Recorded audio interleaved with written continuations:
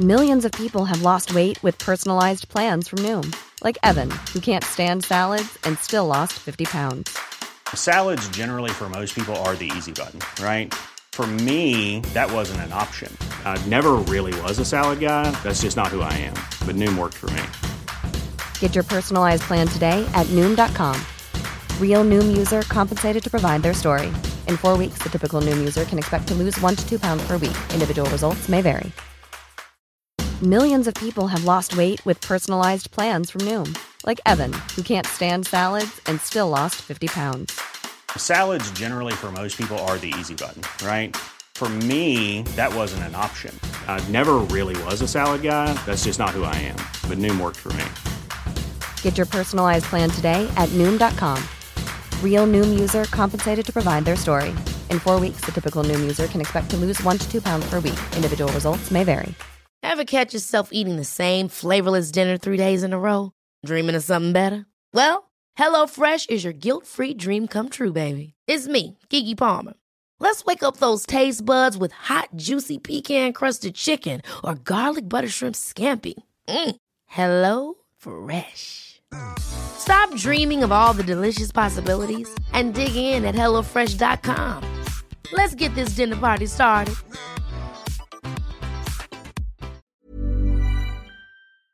Så, sista gången så att du sitter då. Ancien régime. Ancien régime. Régime. Ancien régime. Ja, nej, det där kommer gå åt helvete.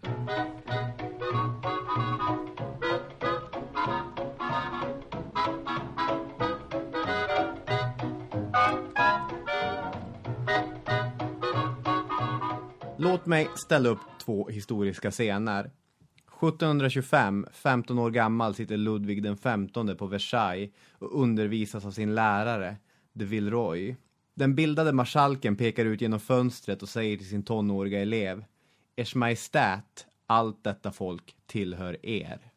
Hoppa 66 år fram i tiden så sitter kungens barnbarn, Ludvig den 16, på knä med sitt huvud i giljotinen.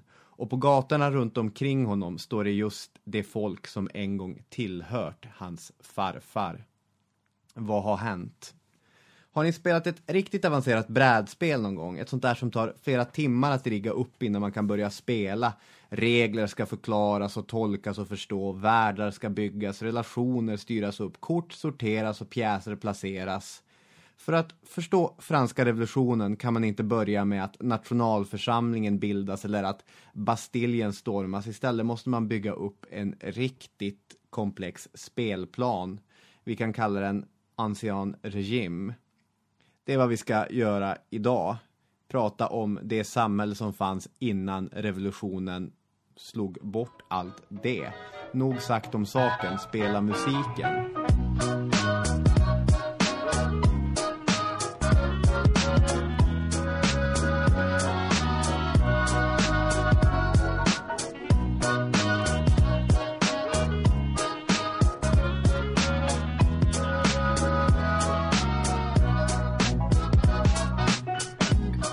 Välkomna till det här avsnittet av Historiepodden. Och du heter Robin och jag heter Daniel. Och detta gör vi i samarbete med Radio Play. Det gör vi. Det finns en app, det finns en hemsida, det finns massa andra härliga podcasts att lyssna på där. Och vi har blivit förpassade till ett annat rum här med än i ditt kök. Ja, inte av Radio Play. Nej, de är oskyldiga till det. Vi får ju spela in i deras fina studio om vi skulle vilja. Men nu sitter vi i någon skrymsle här istället. Men det är trevligt att besöka dig. Tack, vi sitter i mitt sovrum här i Solna. För min kyl och frys låter så fruktansvärt illa att vi kan inte hålla till i köket som brukligt är. Det är nästan bara kökspoddar vi har spelat in genom historien. Nu är det här av begränsat intresse. Det viktiga är att det hörs. Och det hoppas jag att det gör. Och idag så ska vi prata om Frankrike. Och då vill man ju bara föregripa alla tänkbara felsägningar här givetvis.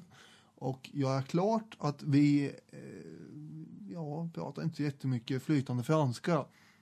Nej, absolut inte. Ancien régime. Ja. État gelé, métaché et vibois. Och jag försöker komma bort från det här att man ska störa sig på uttal och liknande. Och jag vet precis när jag kom över den punkten. Mhm. Det var när jag inte avbröt dig när du uttalade Gertrude Bells pappas namn. Det här är väldigt roligt. För då har du inte kommit över det. Utan det kommer bara 2-3 veckor senare. Kommer du ihåg vad han hette? Du menar Hugh? Hugh. Hugh. Ja, Hugh Bell. Ja, det är klart. Jag kan inte ens uttala brittiska namn längre. Så att de franska namnen är vi helt chanslösa på. Men han Grant, Hugh Grant, säger man inte Hugh Grant. Hugh Grant?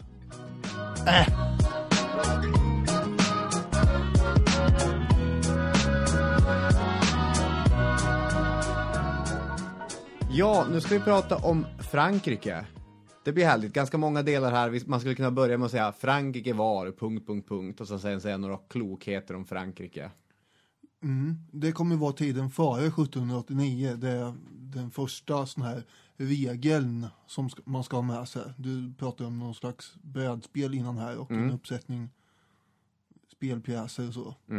Och det här är före 1789. Frankrike var före 1789 ett land som i stor utsträckning var präglat av kungligt envälde. Du brukar säga att franska revolutionen var en revolution mot gamla medeltida feodala system. Och det kanske vi kan prata lite grann om i vilken utsträckning det var det. Eller inte var det. Det kommer vi göra. För jag känner att det är både sant och inte sant. Ett feodalt system, i alla fall i någon sorts renodlad teoretisk modell, det är ju ett system som i stor utsträckning bygger på en svag centralmakt. Där vasaller eller adelsmän, riddare, whatever åtnjuter stor makt som en följd av den här svaga centralmakten. Men Frankrike under sent 1700-tal, vi kan väl inte, eller 16 och 1700-tal överhuvudtaget, man kan väl knappast säga att det rör sig om en svag centralmakt. Ja, definitivt inte under 1700-talet och den period vi tänker oss.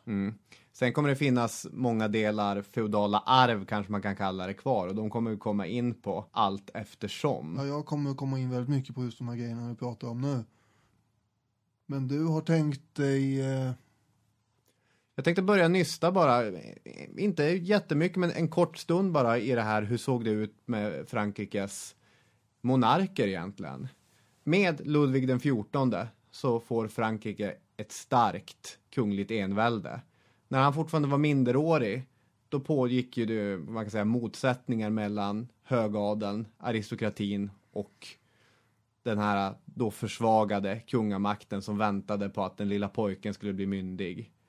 Inte olikt Karl XI i Sverige. Nej, absolut inte. Fronden brukar ju det här sammanfattas, och det bestod av ett gäng högadliga familjer som började väpnat uppror mot staten egentligen. Men problemet med de här högadliga familjerna är ju att de har ofta svårt att dra jämnt i längden. Så det blev någon sorts ganska kaosartat inbördeskrig av fronden istället, och lustigt nog gick kungamakten stärkt ur det där istället. Envälde, det är ett starkt system, men det är inte i sig självt en ideologi, skulle jag vilja påstå. Att många enväldiga kungar, de har sett sig själv som realpolitiker. Att det är bara att bevara makten eller att ta kloka inom citationstecken politiska beslut. Det är det som en enväldig kung ska hålla på med.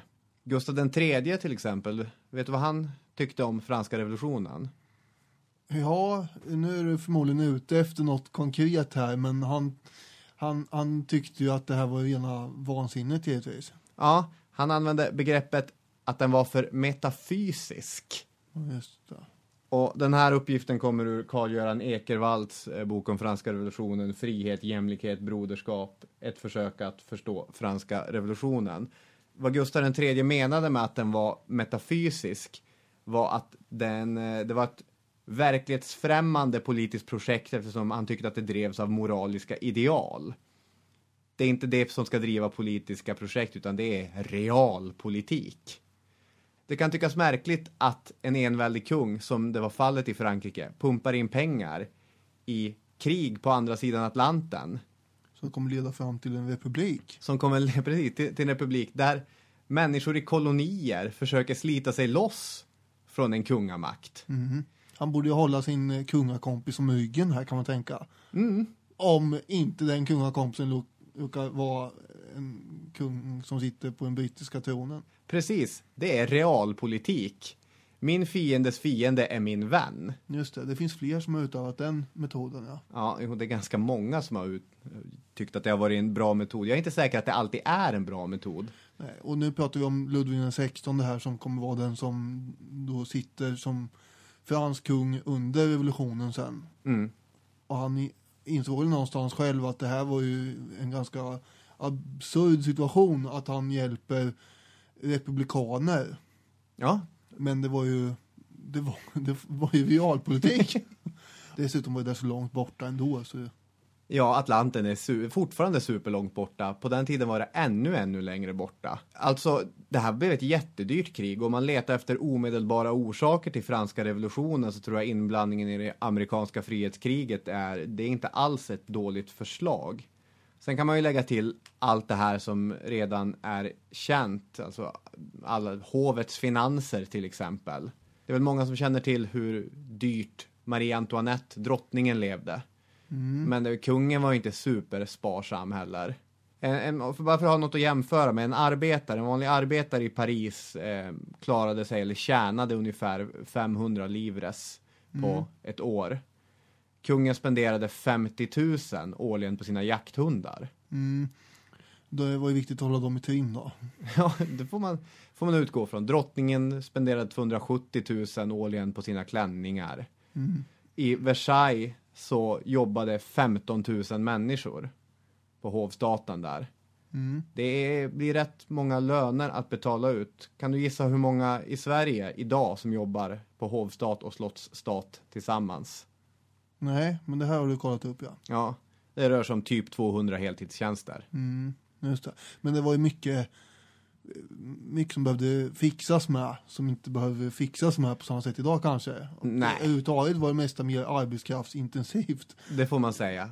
Och jag hoppas att de som jobbar för slottet har kollektivavtal. Det tror jag inte man hade på Versailles. Så att det gick säkert få många till rätt en billig penning.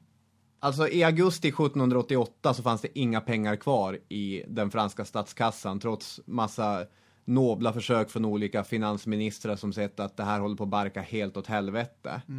Men det är en viktig insikt tycker jag att Frankrike i sig var inte nödvändigtvis fattigt. Landet hade ju en stor ekonomi och massa pengar i omlopp.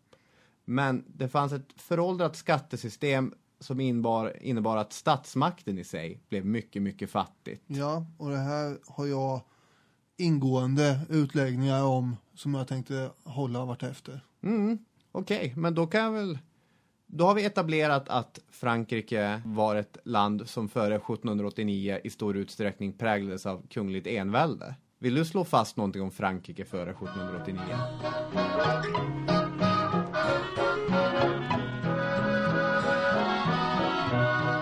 Ja, det får man ju hoppas och anta och utgå från eftersom jag sitter här och gör anspråk på att ha det.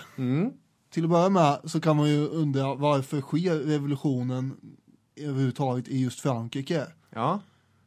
För att det förutsätter ju då att, eller man tänker sig kanske att de bakomliggande orsakerna här är just de här feodala medeltida institutionerna. Det är en ganska lätt att tänka sig. Ja. Att det är någon form av uttryck för djup orättvisa som människor känner. Och det kan det ju vara. Men den djupa orättvisan fanns i andra europeiska länder också. Den var ju mycket tyngre och djupare där skulle jag säga.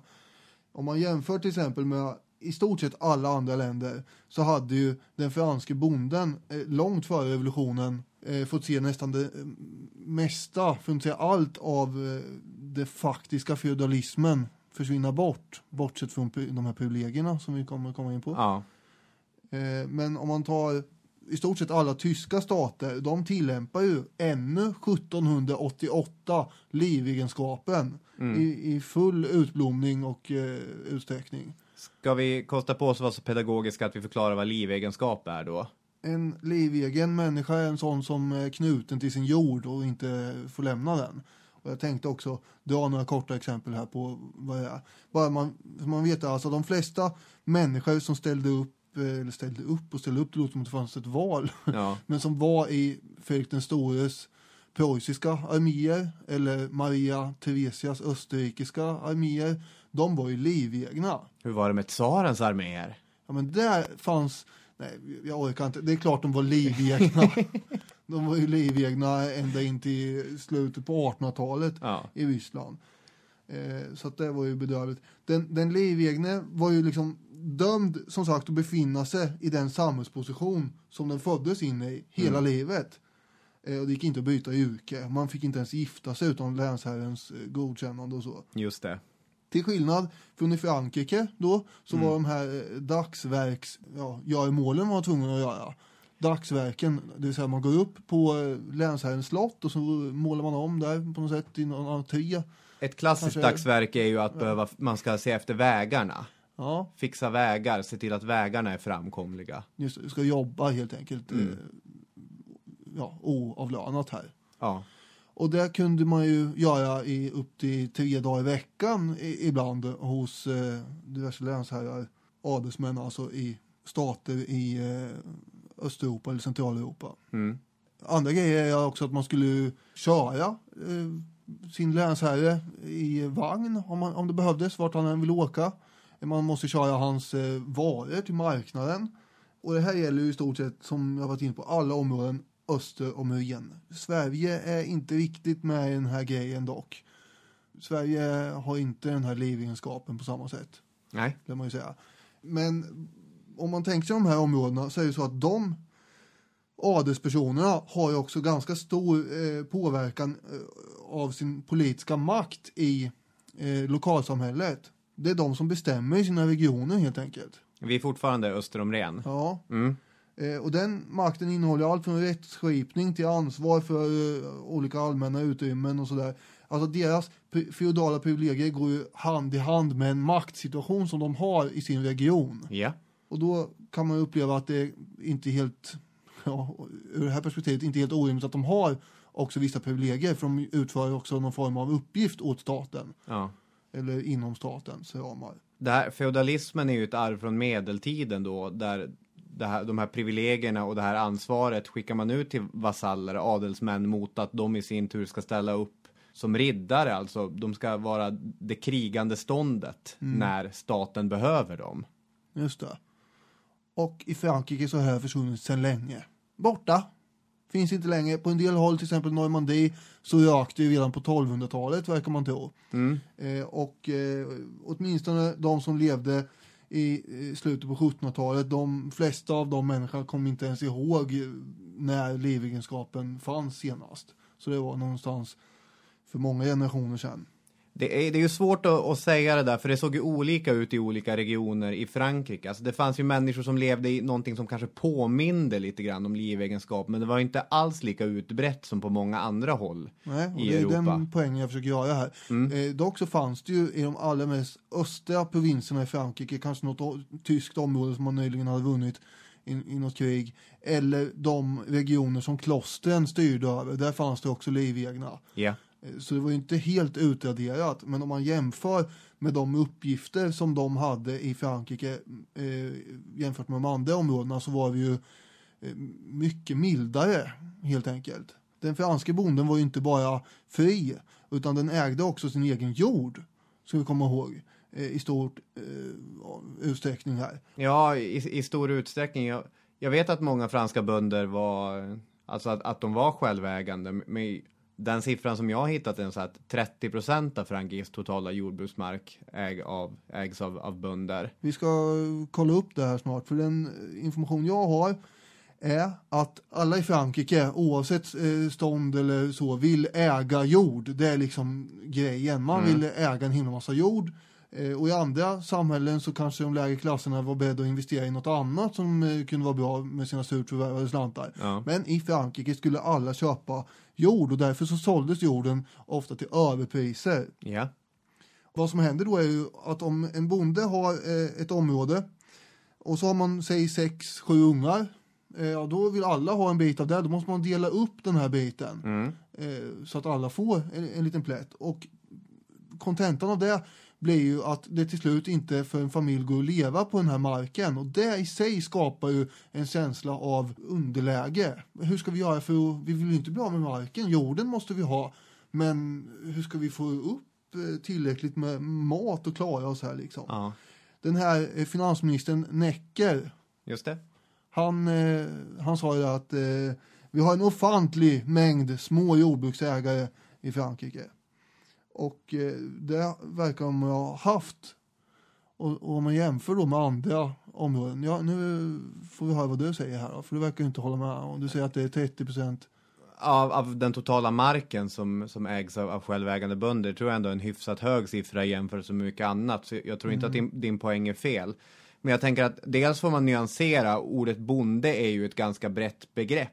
Alltså att vara en storbonde, en självägande bonde, till och med en bonde som kan arrendera ut mark. Då är det ju ganska högt upp inom den här nästan yrkeskategorin eller vad man ska kalla dem. Men sen fanns ju allting från arrenderande bönder som arrenderade mark från till exempel kyrkan som satt på en del mark i olika delar. Hela vägen ner till lantarbetare som alltså, hade anställning för att jobba. Ja, absolut. Men det verkar ha varit väldigt många bönder som också ägde sin egen mark. Men de har ju svårt att leva på den eftersom den inte är särskilt stor. Ja, och dessutom är jordbruket eftersatt rent tekniskt i Frankrike också. Att man i stor utsträckning fortfarande jobbar med små tegar där en tredjedel av det alltid ska ligga i dvala. Så det är rätt mycket av marken som vilar för det mesta. Just det. Och man har egentligen på många sätt medeltida jordbrukstraditioner. Om man jämför med till exempel England som tidigare har kommit igång med ett jordbruk som börjar likna industrialiserat eller som där man har en vetenskap och en teknologi som praktiskt jobbar med förbättringar. Att det franska jordbruket fungerade så där. En annan grej som är skillnad mot de länderna mer i öst, det är synd att säga Östeuropa därför att vi får ju räkna alla de tyska staterna här också. Ja. Och även i det här fallet gäller England också. Det är att förvaltningen av landsbygden som adeln tidigare har haft mycket ansvar över har de ju på 1700-talet nästan ingen som helst. De är helt frikopplade från den. De sköter ingenting längre. Därför att i Frankrike, vi komma in på, har vi en centralmakt som allt mer suger åt sig alla uppgifter. Och det har jag också en utläggning om sen det här med förvaltningen. Men det är en ganska relevant sak det här att adelsmännen i Frankrike till skillnad från dem i öst har i stort sett alltså ingenting med förvaltningen att göra längre. De bestämmer inte särskilt mycket alls på sina områden. Däremot så finns ju deras privilegier kvar i olika former. Jakt, de har ju, fiske. Just det. Ensam rätt på jakt. Och sen har vi vinpressar, kvarnar och grejer som bönderna måste komma och mala sin säd eller pressa sina vindruvor i om de har fått för sig att de ska göra något gott vin eller något sånt där. Varje gång någon köper eller säljer jord i det här jordköparälskande landet så går ju en viss procent i skatt till länsherren också. Och sen har vi kyrkans 10% som alla kristna i de här länderna måste betala ständigt. Det är helt enkelt en himla massa avgifter som är knutna till jorden oavsett om du äger den eller inte. Ja. Alla de här grejerna gäller ju både i Frankrike och i de andra europeiska länderna, det här med privilegierna. Men skillnaden är som sagt att där har adeln mer förvaltande uppgifter också. Har du hört den här teorin någon gång om att ganska många revolutioner kommer först efter en period av förbättrade villkor? Och så sen om det blir sämre igen, att då följs det ofta av en revolution. Ja, och det har jag också en utläggning om sen. Ah, okay, men den kan du få fortsätta prata om. Nej, egentligen inte. Jag kommer bara att tänka på det nu.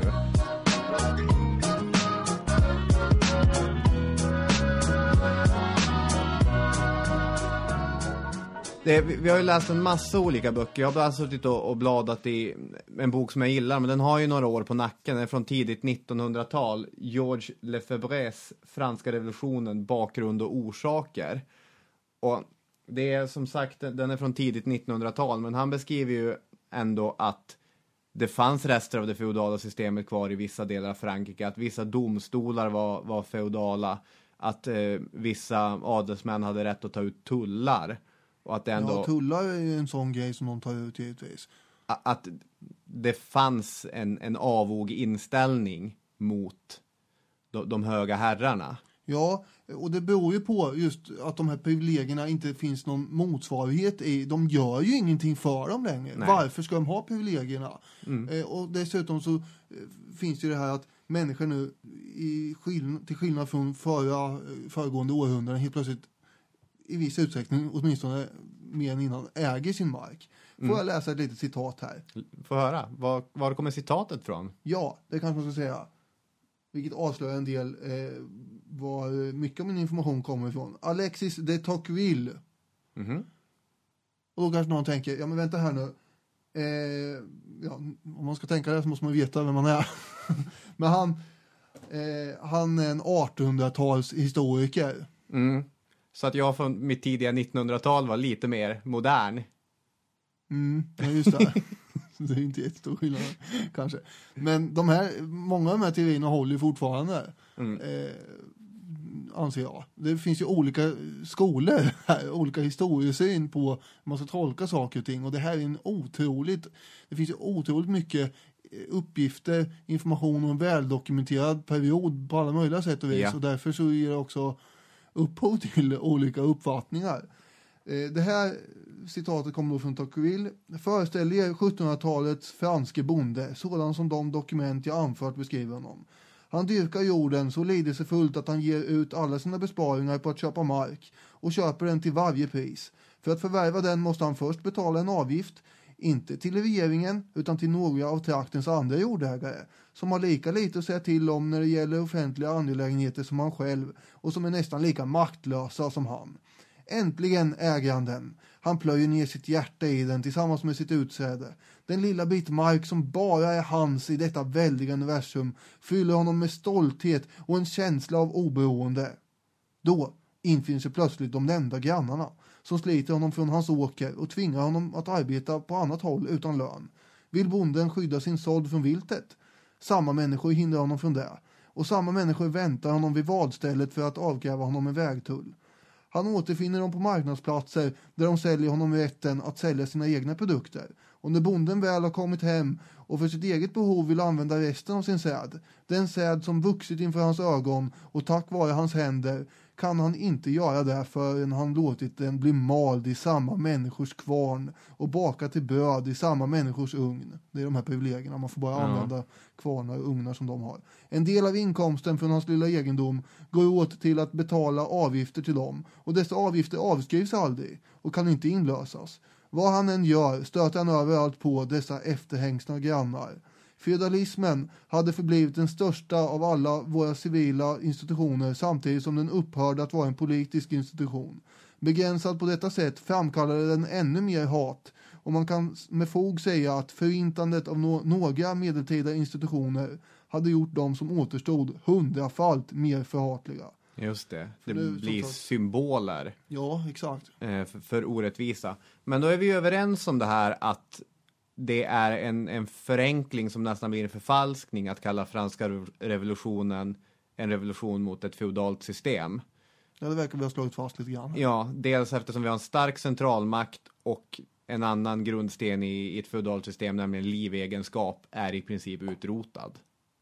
Det som kommer bli egentligen startskottet för den franska revolutionen är ju när kungen Ludvig den 16 inte klarar av att hålla sig längre utan sätter igång ett skeende som kommer sluta i revolution helt enkelt. Att han kommer kalla riksdagen, generalständerna.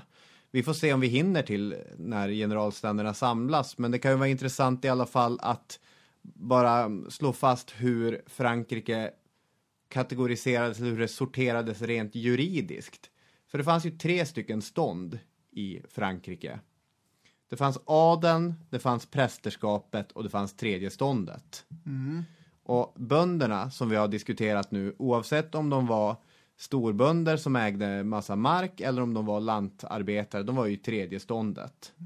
Sen har vi pratat en hel del om adelsherrarna som då är, ja, de är adeln. Du tillhör adeln, min gode man. Emabelt. Emabelt. Mycket emabelt. 1789 så fanns det ungefär 400 000 adelsmän i Frankrike. Adeln var ju en gammal klass. Nobel och storslagen. I Lefebvres bok då så berättar han om hur markisen de Boulevardiers, det godkänner vi. Så det var en av Ludvig den XIVs stora motståndare back in the day. Han beskrev den franska adeln på det här sättet. Enligt honom var adelsmännen ättlingar till germaner som genom erövring blev herrar över dem till krigstjänst odugliga och fega galloromanerna. Adeln bildade en särskilt heroisk och krigisk ras som var skapad till att föra befäl och som kunde fordra de bevis på respekt som tillförsäkrades av de honorära privilegierna. Som till exempel rätten att bära värja, det glömde vi säga. Det fick en adelsman göra. Ja. Det är inte fel. Få gå omkring med en värja på stan. Nej. Jag hade en kompis som... Berätta mer. Ja, vi behöver inte gå in närmare på saken egentligen, men det är din kompis också som på en viss fest som han hade tyckte att det skulle vara en kul idé att gå runt med en värja så här. Ja, det var alltså en födelsedagsfest. Ja. Men det kanske hade blivit lite omständigt när man vänder sig om och är bord och grejer i vägen och sånt där. Ja, han hade väl inte adliga privilegier att göra det heller. De avskaffades ju i Sverige på 1800-talet. Ja, och det här var faktiskt i och för sig efter 1800-talet. Just det, så då får alla bära värja. Ja, det kan finnas andra regler som förhindrar det med. Men det var ju inte direkt inne i centrum någonstans. Nej, det hade ju hänt grejer i Frankrike sen Ludvig den XIV hade tuktat adeln. Flera av dem hade till och med börjat förstå det här att pengar blir viktigare och viktigare. Och vissa adelsmän hade börjat med så krassa verksamheter som handel. Fruktansvärt. Skita ner fingrarna på sånt här. Ja, medan andra desperat försökte se till att gifta sig strategiskt. Det är inte sånt som adelsmän tycker att de ska behöva hålla på med. Det är väl det enda de hållit på med. Ja, gifta sig strategiskt för ära och för massa grejer, men inte för pengar. Mhm. Ja, jag tror nog att om vi ska se lite... Kanske inte så att man uttryckligen säger det jättehögt, men när man har suttit och funderat bakåt i 1600-talet så visst har den tanken. Gifta sig med någon nyadlad rik familj när du kommer från något stolt gammalt hus. Hur känns det? Jag kan inte svara på den frågan. Ja, så adelns position höll på att förändras i det franska samhället. Sen ska man inte överdriva det. Många hade alltjämt varken intresse eller förmåga att tjäna pengar. Det ingick inte i vad som var deras deal. Ja, men att det håller på att förändras, eller har förändrats redan, det har vi slagit fast här på många sätt nu. I och med att de inte har de gamla feodala uppgifterna eller makten ute i sina regioner.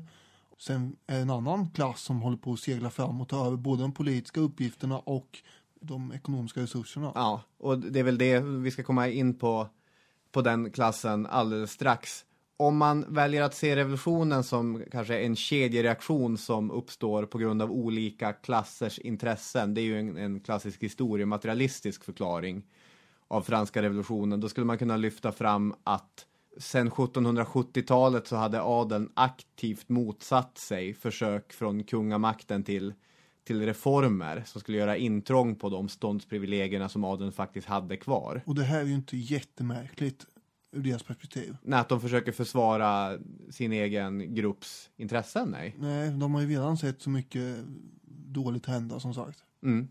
Så 400 000 adelsmän fanns det allt som allt. Det minsta av de här stånden, det är ju prästerna, nunnorna, munkarna, abbotarna. Just ja, de är. 100 000 är de allt som allt. 25 miljoner tror jag det bor i Frankrike i sent 1700-tal ungefär. Frankrike var ett land dominerat av katolicism. I alla fall så räknades alla fransmän från Ludvig den XIV styre fram till 1788 som katoliker. De var ju såklart inte katoliker allihopa, men i officiell mening så var de det. De franska protestanterna, hugenotterna, de hade ju fått fly under Solkungens regim. Han hade ju satt hårt mot hårt där. Rivit upp ediktet i Nantes som hade ursprungligen gett dem rättigheter i Frankrike. Det här ska vi inte ha. Precis. Det där var en ljudeffekt när man river. Ett edikt. Just. Då låter det så, ja. Men så att de hade privilegier, kyrkan. Och det var ju kopplat till mycket till statusen som kyrkan hade. Kyrka och kung. En enväldig kung är ju beroende av en kyrka. Att få sin makt förklarad och förankrad och glorifierad på det sättet. Så man var till exempel helt befriad från den statliga skatten. Och istället så fick man ge en valfri gåva till kungen.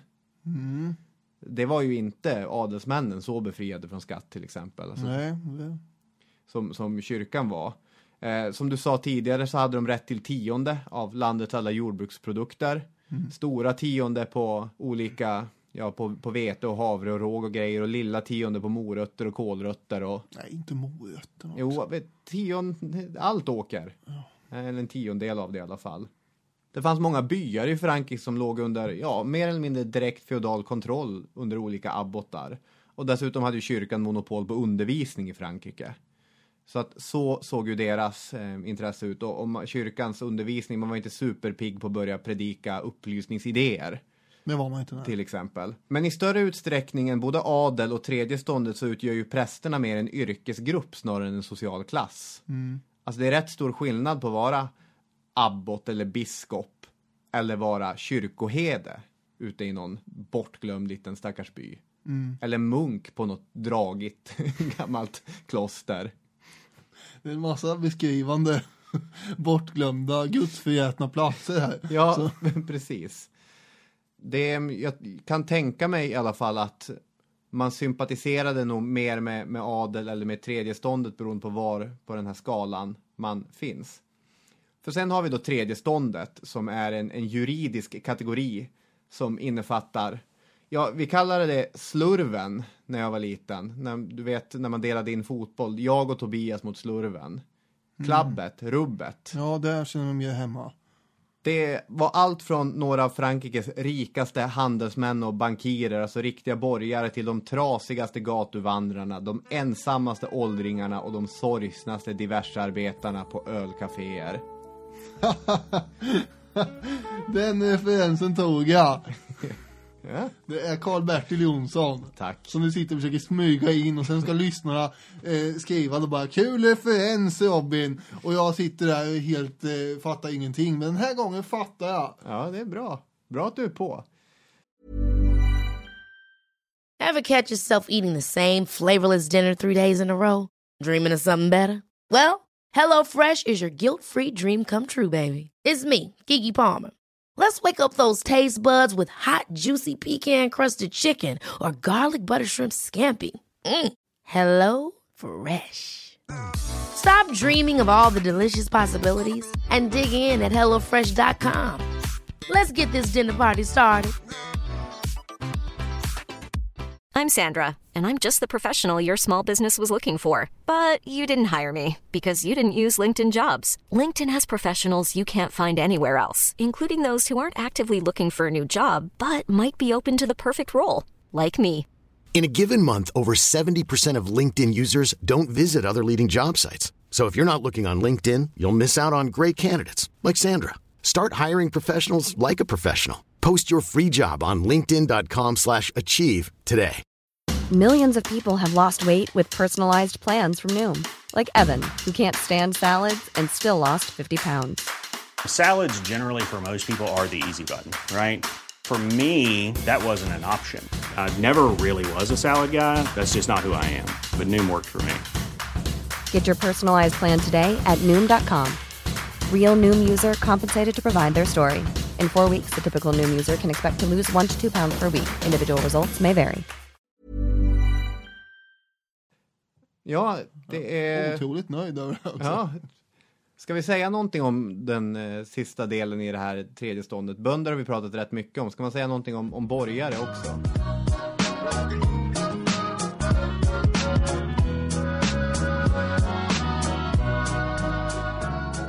Ja, det ska vi väl. Och framförallt så tänkte jag att vi skulle säga en del om själva regimen här nu också. Ancient regim.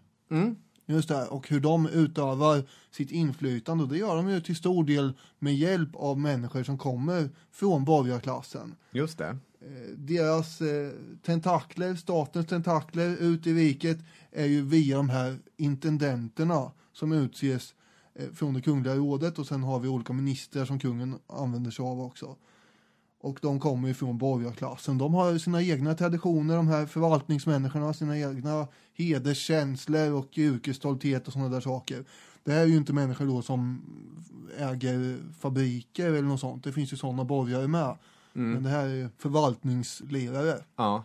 Borgerskapet är ju också en bred kategori. Alltså egentligen så innefattar det ju allt från handelsmän och finansmän, bankirer, människor med rätt mycket pengar. Men vi har också hantverkare, alltså typ skomakare som bara sålde sina varor direkt till allmänheten. Och även fria yrkesutövare, jurister, läkare och så vidare. Ja, det är väl slurven, eller vad heter det? Ja, precis. Och den här förvaltningen som agentregim ägnar sig åt, den har då framförallt de sista 2 decennierna, som jag kommer måla upp en bild av här nu, ägnat sig väldigt mycket åt detaljstyrning. Oerhört mycket. Det är svårt att nästan bilda sig en föreställning om hur mycket de la sig i saker och ting. Ska det byggas ett fattighus ute i någon avskild, bortglömd provins där som är dragig, eller vad du sa, då krävs det sådana här tillstånd, noggranna tillstånd och protokoll över namn och personer som kommer och går i det här fattighuset. Informationer om allt i stort och smått ska dokumenteras och gör det också ivrigt. Och det blir förstås en ofantlig mängd byråkratiska skrivelser och papper här som går åt för att arrangera allt. Ja, för det blir mycket papper helt enkelt. Bara om någon till exempel kommer på någonstans att man ska restaurera ett kyrktorn. Ja, det men kan man göra. Ja, det kan man göra, men det kan man inte bara göra. Det här måste ju skrivas ner, dokumenteras. Vem ska göra det här? Var kommer materialet ifrån? Och så ska man skriva ner massor om det här. Och sen så måste man vänta på tillståndet. Och det här kanske kan ta en stund. Kan eventuellt ta upp till 3 år innan den där kyrkklockan blir okej att fixa. Och det här är ju en väldigt byråkratisk maskineri som tar lång tid. Och det är ju förstås ganska segdragen historia. Snigelfart. Det kungliga rådet skrev själva faktiskt i dekret 1773. De administrativa formaliteterna vållar väldiga förseningar i ärendenas behandling och ger upphov till blott allt för berättigade klagomål. Alla dessa formaliteter är likväl ofrånkomliga. De måste äga rum. Och även om det gick långsamt så var alltså den här regimen de sista decennierna inte en passiv regim, utan den var synnerligen aktiv i alla tänkbara områden och ämnen som rörde sig ute i samhället. Det är nästan som ett slags tecken på att något står inte rätt till här. Den börjar på något otydligt, okontinuerligt sätt att reformera sig själv. Herregud, folk kanske inte är nöjda. Vi måste vara aktiva och göra någonting. Och det här är inte alltid fallet i alla regimer i södra Europa. Det måste man ju säga. Nej. Jag kommer att tänka på det här citatet som i alla fall tillskrivs Oscar Wilde. Jag vet inte om det faktiskt kommer från honom. The bureaucracy is expanding to meet the needs of the expanding bureaucracy. Ja, men ungefär så. Om man jämför vilka uppdrag en intendent hade, som då är den som förvaltar områdena ute i landet, till skillnad från alltså adeln, jag är inte där längre här, utan det är kungens intendenter.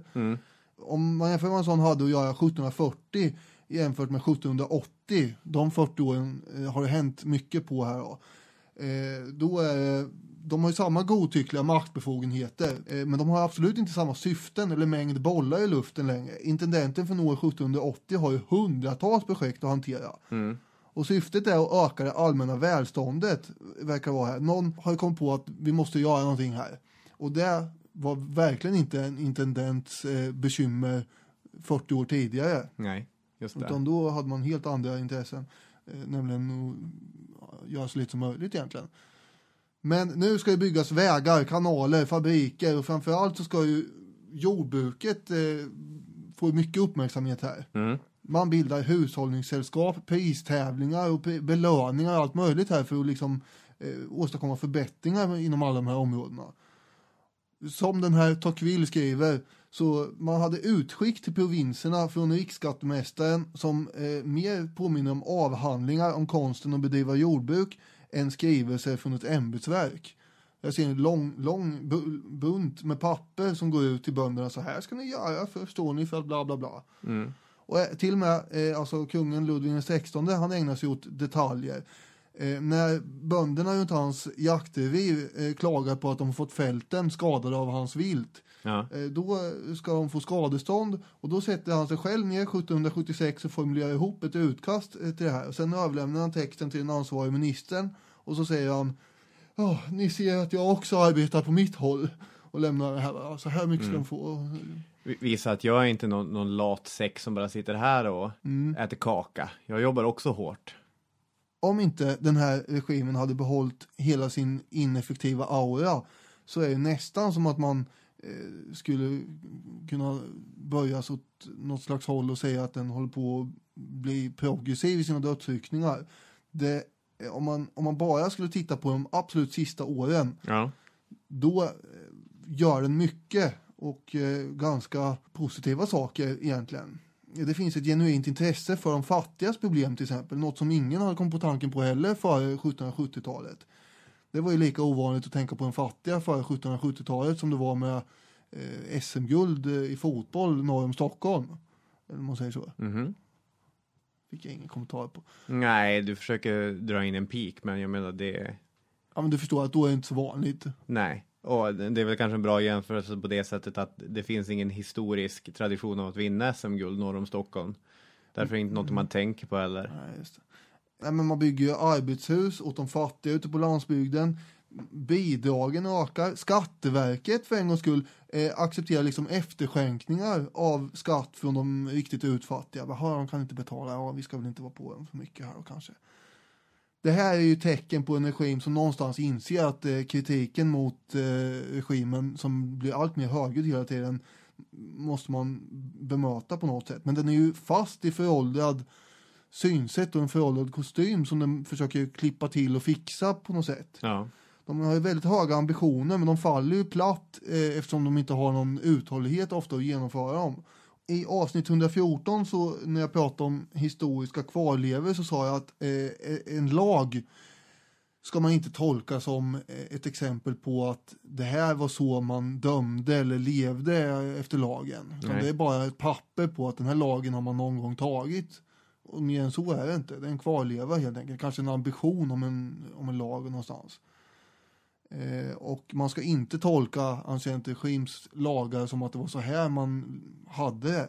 Till exempel kungliga förordningar från 1757 där man talar om att nu är det dödsstraff för den som skriver eller tycker skriftliga fientliga texter mot religionen eller regimen. Det hade ingen som helst avskräckande effekt eftersom man inte efterlevde det. Nej, just det.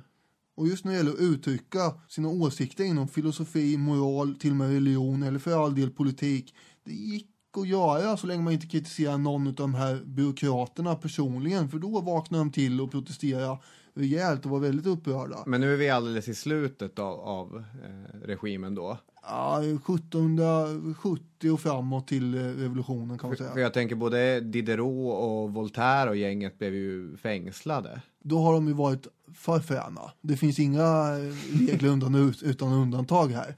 Men vi har också det finns ju mycket böcker överhuvudtaget här. Och du väljer att ta ut ett par författare som naturligtvis har sagt alldeles för mycket som man måste bura in då. Det är klart det finns undantag. Ja, nej, för det är en så här... Men alltså folk skrev ju böcker och det fanns tidningar som emellanåt var ganska frispråkiga. Ja, men du vet det här att man kan komma ihåg enstaka berättelser som någon har sagt. Och en sak jag kommer ihåg från min egen historieundervisning om franska revolutionen var när min lärare i historia från gymnasiet kommer in på just Voltaire. Mm. Och då berättar han om hur Voltaire hamnar i bråk med en fransk adelsman. Jag googlade upp namnet på honom inför det här avsnittet. Guy de Auguste de Rohan Cabot. Mm. Det här är 1725 då. Och efter att Voltaire har varit ute och de har varit i luven på varann, så kommer den här adelsmannen med 3 stycken lejda hejdukar, spöar skiten ur Voltaire på öppen gata Och så sen får han ett sigillbrev från kungen. Det är då Ludvig den 15. Och det här sigillbrevet var ju ett sätt att kringgå domstolarna.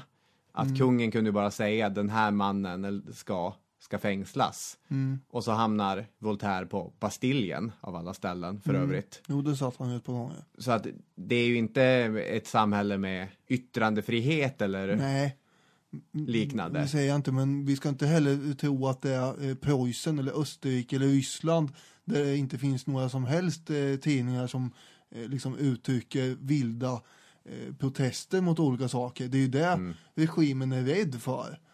Samtidigt som de måste tillåta det i viss utsträckning, känner den, för annars så vet man aldrig vad som händer. Det kanske går som det gick. Jo, absolut. Och då har vi till exempel de här tidningarna som de här förvaltningsmänniskorna såg på väldigt skeptiskt. Böcker tillät man så länge det inte var Voltaire som hade skrivit om och hånat någon adelsman som var kompis med kungen. Men tidningarna var ju det var ju ett nytt medie som man inte riktigt visste hur man skulle hantera. En idé är att man helt enkelt gör en jättestor tidning som blir kungens egna språkrör. Och det var en sån här idé som regimen kom på och som kungen själv var väldigt engagerad i. 1761 är vi då Gazette de France heter den. Som då skulle trygga dess överlägsenhet över alla de andra tidningarna. Och så skulle det bli kungens språkrör.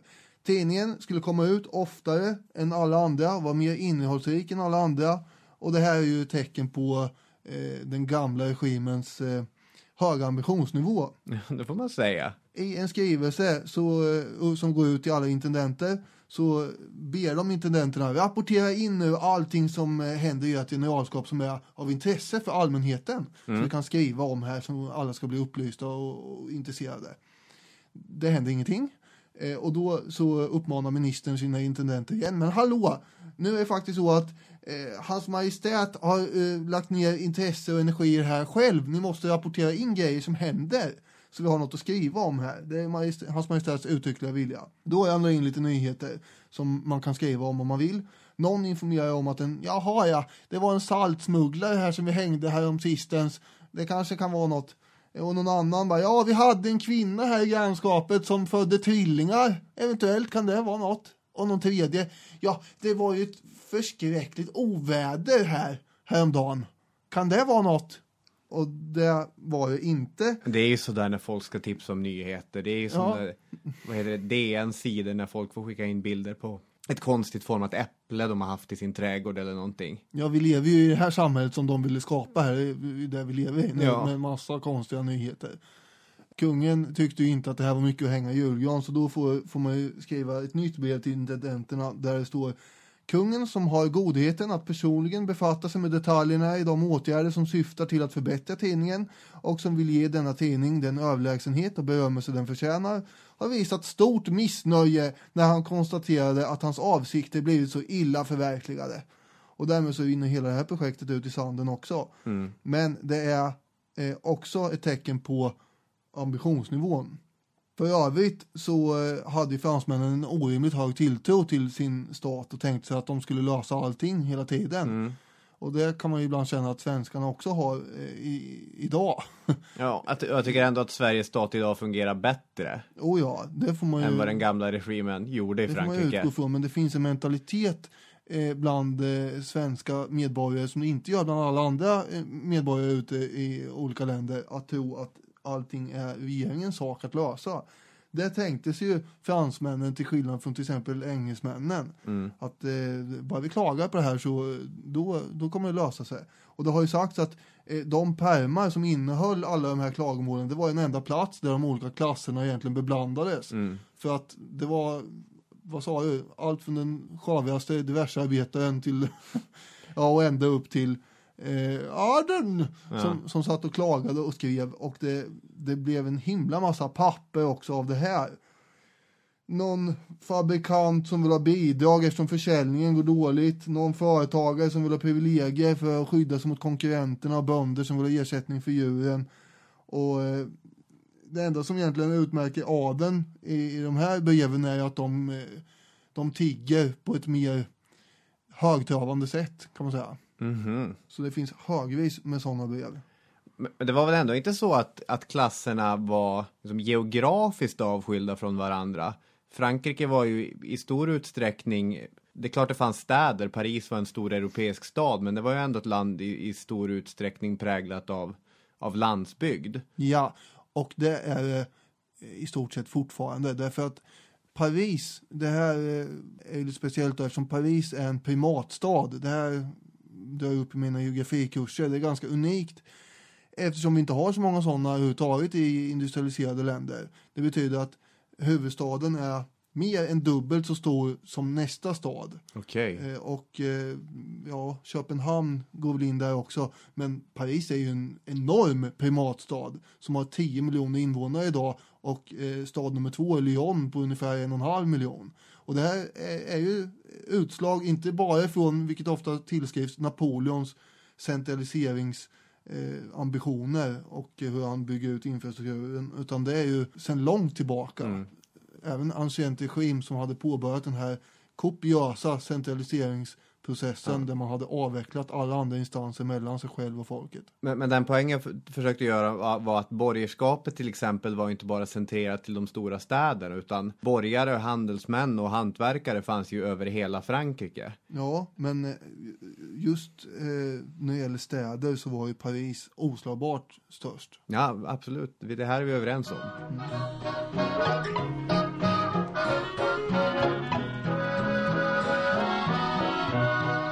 Borgerskapet, trots att de var splittrat geografiskt, de var splittrat i vad de egentligen höll på med. Allt från hantverkare till, ja, allt vad vi nu har sagt, finansmän. Så hade de ändå vissa saker gemensamma.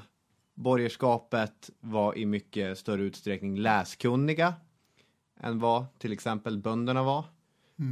Frankrike på 1780-tal, det är ungefär en tredjedel av befolkningen som är läskunniga överhuvudtaget. Ja, och det är många tidningar och grejer också som sagt. Borgerskapet är i mycket större utsträckning än andra grupper intresserade av de moderna upplysningsfilosofernas tankar. Oh ja. De drömmer om ett annat samhälle, de ser ett annat samhälle som ett bättre samhälle.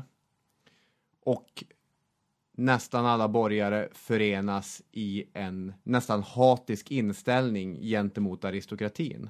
Vi ska inte komma in på den egentliga revolutionen, men om man ändå bara ska ge något sorts narrativ till det här. För det som händer 1789 är att för första gången sedan tidigt 1600-tal så ger kungen order om att nu måste vi göra någonting åt skattesystemet, nu måste vi sammankalla riksdagen.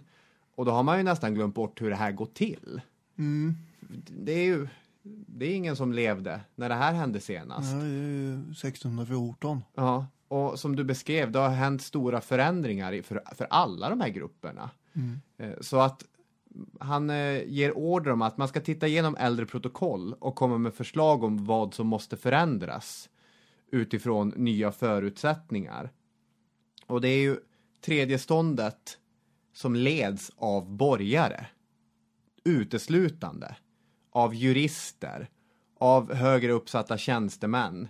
Av den här typen av politiskt intresserade, drivna människor som har flest krav. Det klassiska är ju det som brukar kallas fördubblingen. Att man ska ha lika många representanter i tredje ståndet som adeln och präster har, helt enkelt. Eftersom man representerar, som man menar, hela nationen. Tredje ståndet är ju något sånt där 96% av befolkningen. Det visar ju hur löjligt det här juridiska systemet egentligen är. Dock så representerar de inte riktigt 96% eftersom men bönderna är ju knappt med i tredje ståndet. Nej, de representerar dem ju inte, men de är ju. Ja. Alltså i juridisk mening är ju bönderna med i tredje ståndet.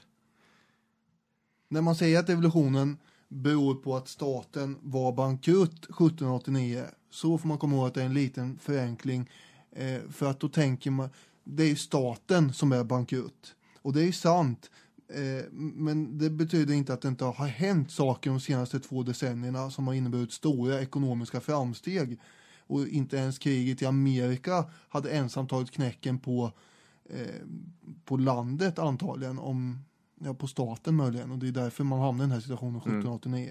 Men befolkningen ökar, enskilda människors företagsamhet och rikedom ökar hela tiden. Det går bra för landet samtidigt som staten då skuldsätter sig mer och mer. Det finns en brittisk agronom av alla yrkesgrupper, men han skrev mycket om sånt här, Arthur Young, som konstaterade att Bordeaux år 1788 hade en större handel än Liverpool. Ja. Och menar på att sjöhandeln har gjort större framsteg i Frankrike än i England de senaste 20 åren. De har fördubblat sin verksamhet. Och allt det här har att göra med den ökade aktiviteten från statens håll, regimens håll.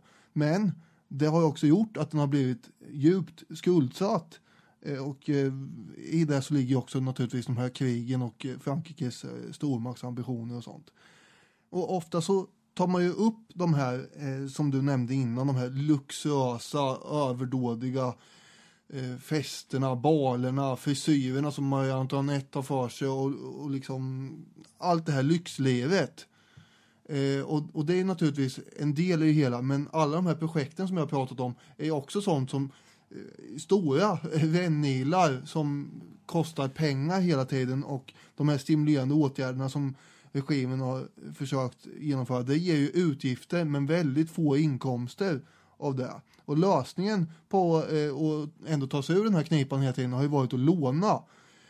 Problemet är att de som har gett krediten, de har då otåligt fått vänta på att få tillbaka de här lånen. Och oroar sig för att kungen bara kommer försätta hela staten i bankrutt igen, för då får man inte tillbaka de här lånen. Det är ju ett av de stora problemen här.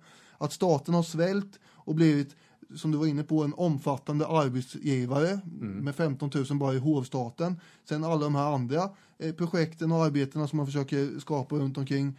Man är ju näringslivets största kund och arbetsgivare. Statens förmögenhet har ju blivit intimt ihopflätad med liksom enskilda fabrikanter som tillverkar kläder åt kungens soldater, som sköter vägarna och en massa sånt. Man säljer grejer till staten.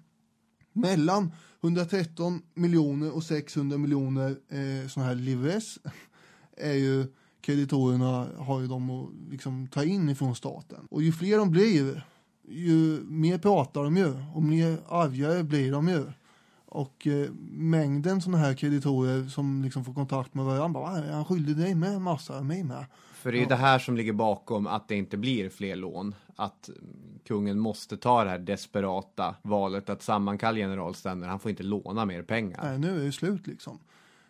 Den allmänna känslan i samhället på 1700-talet är ju överhuvudtaget i Frankrike en strävan efter att få ett bättre liv. Upplysningen har medfört det här att det finns en bildad och påläst befolkning som ivrigt försöker klättra sig upp för hierarkin. Men även om man har uthärdat den här vanskötseln tidigare, om man för 10 år sedan hade liksom accepterat det här, så tänker man inte göra det längre. Det hade blivit outhärdligt för bönderna och se de här privilegierna som inte fanns någon motsvarighet i vad adeln egentligen gjorde. På samma sätt är det outhärdligt för borgarklassen och se deras förhoppningar bara ryckas bort genom att kungen helt enkelt med ett penndrag säger nej, nu är vi bankrutt, vi kan inte betala ut det här vi har lånat. Nej. Det tänker de inte acceptera. Nej, men det är ju outhärdligt och det är ju därför som de här brickorna läggs på ett sånt sätt att det faktiskt blir en revolution, att det slutligen också blir en väpnad revolution. Revolutionen i dess första stadier är ju juridisk snarare än våldsam, men den kommer ju sprida sig. Alltså, som jag var inne på, att de fick igenom tredje ståndet, den här fördubblingen, att de får ha lika många ledamöter. Men de får ju inte igenom att generalständerna ska rösta per capita. Att man helt enkelt en ledamot, en röst. Och på det sättet faktiskt får riktiga möjligheter att genomföra reformer. Eftersom man vet att det finns progressiva adelsmän. Det finns präster och liknande som kommer rösta med oss. Utan istället så blir det här gamla medeltida systemet, en röst per stånd. Och det är ju det som leder att man 17 juni efter 2 veckors trevande möten helt enkelt väljer att bryta sig loss från generalständerna, bilda nationalförsamlingen. Och då har vi en juridisk revolution, då underkänner man ju det rådande systemet. Då på den vägen är det. Ja, då kommer det hända grejer. Får jag lyfta det här lite en gång till? Vad för någonting? Blicken, som du brukar säga. Inte de här direkta, konkreta händelserna som är oerhört dramatiska och intressanta som vi säkert återkommer till. Utan mer känslan i situationen. Gärna. Och då återgår vi till Tocqueville som säger: feodalismen i all sin makt hade aldrig väckt så mycket hat hos fransmännen som i det ögonblick då den stod i begrepp att försvinna. De obetydligaste åtgärder av godtycke från Ludvig XVI:s sida tycktes svårare att föredra än hela Ludvig XIV:s despoti. Och det här skrev han på 1850-talet. 60 år efter revolutionen, men det är lika jämförbart med andra liknande skeden nu, tänker jag. Som till exempel 60 år efter det att han skrev det, då det ryska tsarväldet brakade ihop. 1905 så hade ju den då börjat reformeras, som hade infört duman, det vill säga en folkrepresentation. Lite tidigare för det hade man avskaffat livegenskapen i Ryssland, och 1917 så bara fallerar hela härligheten. Eller vad man ska kalla det. Och då har ju också den regimen börjat se att oj, vi måste göra någonting. Vi börjar reformera sakta här. Högst motvilligt givetvis, men ändå. Ja. Och sen så kollapsar det. Ja, men även i alltså ett svenskt sammanhang. Vi har ju ingen stor sån revolution. Men det är ju ändå, jag menar, efter det att vi får en ny kung 1804-1805 så sker ju flera reformer i Sverige. Alltså liberala reformer. Och då kan man tänka att bara det skulle få tuffa på. Nej, men istället smäller det till och då blir det bort med ståndssamhället och tvåkammarriksdag. Och även om man lyckas genomföra det på fredlig väg i Sverige så är det ju efter reformer, efter nya system som det ofta smäller. Apropå fredliga förändringar som uppstår i sådana här reformsammanhang efter att man har haft en stenhård diktatur helt enkelt. Det är ju när Sovjetsystemet i sig faller då. Det nya som upprättades efter att tsarväldet hade försvunnit. Det fick ju tuffa på det i 70 år. Sen kommer då 1985 och framåt Gorbachev och försöker reformera det här stelbenta systemet. Och då börjar folk hoppas. Man är inte längre rädd som man hade varit bara några år tidigare. Plötsligt så slår man inte ut med ens de minsta resterna av det här Sovjetsystemet, utan man vill kasta bort allt och gå ut på gatorna och protestera i alla möjliga utav de här regimerna.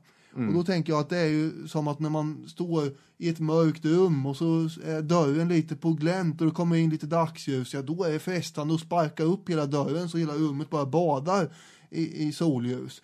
Till skillnad från när man hade suttit kanske i det mörka, hemska rummet och såg att dörren var stängd och kanske vaktades av en sån här hårdnackad dörrvakt. Ja, då vågar man inte ens känna på handtaget. Nej. Ja, men 1760 då hade inte folk vågat hoppas någonting om framtiden. Nej. 1780 då börjar folk sluta och vara rädda för framtiden. Och framförallt så gäller det här den här klassen som vi har pratat om, borgarklassen, affärsmännen, industriägarna, finansiärerna, som i vanliga fall brukar vara emot alla tänkbara regimförändringar som är dåligt för marknaden. Men nu, som en person i den här branschen har skrivit från 1700, strax före revolutionen: i dessa tider då näringslivet, som var i starkt uppsving hos ett allt större antal människor, utvecklat kärleken till ägande, smaken för och behovet av välstånd, fördrog de som hade anförtrott en del av sin egendom åt staten med växande otålighet att avtalets föreskrifter kränktes just av den av alla gäldenärer som borde ha respekterat den mest. Om inte staten, som är den som ska upprätthålla lagar och föregå med gott exempel, går att lita på, vad har då staten för existensberättigande egentligen? Ja, det är ju en utmärkt fråga. Och men om man tittar... Den sista där var ju jag själv som ställde då. Jo, det förstod jag också. Men om man tittar på det här spelbrädet som ligger framför oss då. För då har vi den här borgarklassen som genomför det som jag kallar en juridisk revolution då. Inte alls en väpnad revolution, utan de försöker få fram ett nytt politiskt juridiskt system där. Bilda nationalförsamlingen. Säga att vi ska inte sluta förrän vi har en ny författning i det här landet. Nej. Men samtidigt så har vi arbetares intressen i Paris och vi har bönders intressen ute i de mest gudsförgätna platserna, de mörkaste och kallaste, dragigaste hålen. Och allt det här kommer ju haka in i varandra. Den här revolutionsstämningen kommer sprida sig ut på Paris gator. Den kommer sprida sig ut på landet. Och det kommer bli det som vi känner som franska revolutionen. Ja, det är ju en riktigt kokande kompott av människor som är De är arga. De är rasande. Ja, och alla de här intressena förenas ju.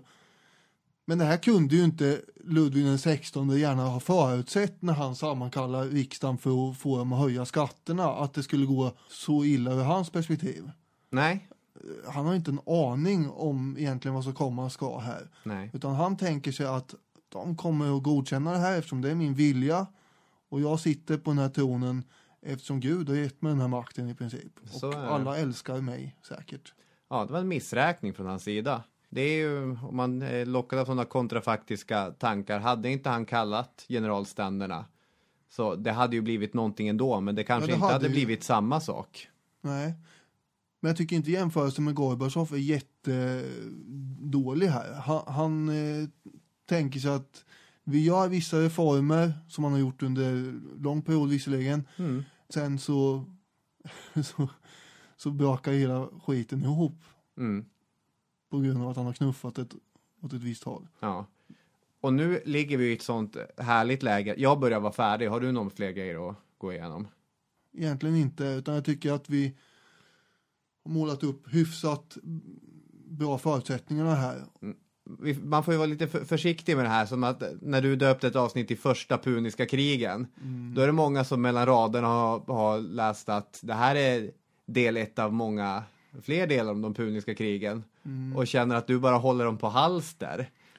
Problemet är att det heter ju första puniska kriget. Och hade hetat något annat så det är ett eget krig liksom. Ja, du blir inte smickrad. Det är vårt vanligaste mejl vi får på historiepodden är: när kommer mer om puniska krigen? Absolut, och det kommer att komma snart säkert. Men vi har ju lite annat planerat innan också. Och du verkar tänka samma här. Ja, men precis, för ett annat vanligt mejl är ju: när ska ni börja prata om franska revolutionen eller Pariskommunen eller den stora terrorn eller vad som helst under den här otroligt intensiva perioden. Och nu har vi i alla fall, nu har vi målat upp en riktig jäkla fresk. Ja, just det.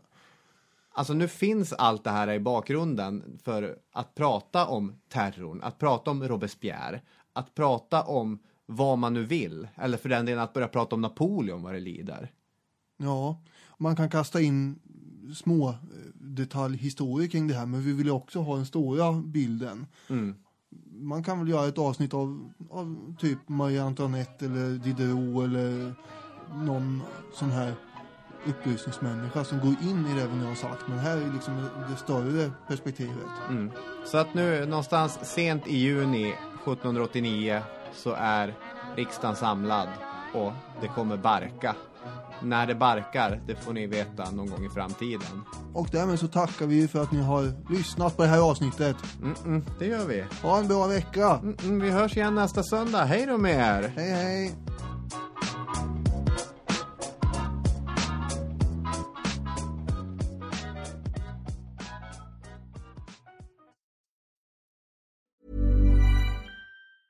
Ever catch yourself eating the same flavorless dinner 3 days in a row? Dreaming of something better? Well, HelloFresh is your guilt-free dream come true, baby. It's me, Keke Palmer. Let's wake up those taste buds with hot, juicy pecan-crusted chicken or garlic butter shrimp scampi. Hello Fresh. Stop dreaming of all the delicious possibilities and dig in at HelloFresh.com. Let's get this dinner party started. When you need mealtime inspiration, it's worth shopping Kroger, where you'll find over 30,000 mouth-watering choices that excite your inner foodie. And no matter what tasty choice you make, you'll enjoy our everyday low prices, plus extra ways to save, like digital coupons worth over $600 each week. You can also save up to $1 off per gallon at the pump with fuel points. More savings and more inspiring flavors make shopping Kroger worth it every time. Kroger, fresh for everyone. Fuel restrictions apply. Acast anbefaler. Mit navn er Anders Morgenthaler. Overfor mig sidder Roald Bergmann. Vi har lavet en ny podcast, der hedder Dopaminklubben. Og Dopaminklubben er en klub, hvor ADHD er fucking sjovt, og hvor det griner. Det behøver ikke at være super alvorligt. Vi er skide trætte af alle de der podcasts, der forklarer mig nederen der. Vi gør grin med vores ADHD. Mulig ADHD. Ja, vi udreder mig, fordi nogen siger, at jeg har det. Jeg ved det ikke rigtigt, det finder vi ud af. Vi har i hvert fald lavet væddemål. Ind og lyt til Dopaminklubben. Hver uge udkommer vi. Der laver vi sjov og spas med at have den her vidunderlige dopaminmangel.